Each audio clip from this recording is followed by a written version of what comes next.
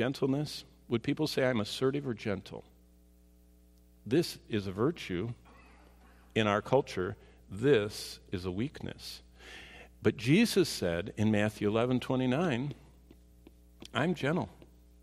So do you want to be assertive or Christ-like? That's the choice.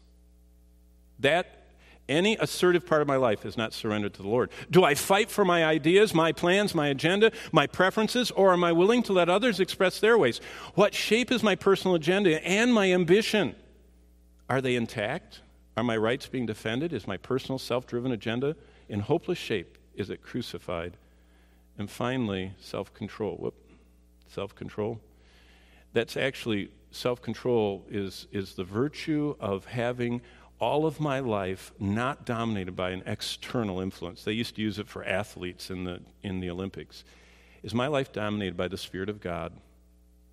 Do I have a disciplined life or an undisciplined life? Would others think of me as graciously under the control of God's Spirit? Am I beating my flesh down? Does it seem like God's taken over more and more of my life and my attention and my schedule? That's only possible by the Spirit's power. So I want you to think about something. Think about the life that God bought with his own blood through the cross of Christ. And as you're singing All to Jesus I Surrender, say, Lord, have I surrendered to you my schedule?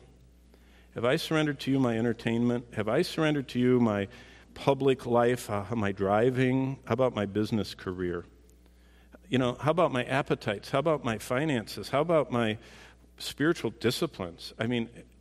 I want to surrender all that to you, and I want you to be growing in your control. I want your Spirit to fill every part of my life so I can do unbelievable, incredible things, and you get all the credit. Wow. What is our response we're supposed to do? We're supposed to surrender all of our life to Jesus.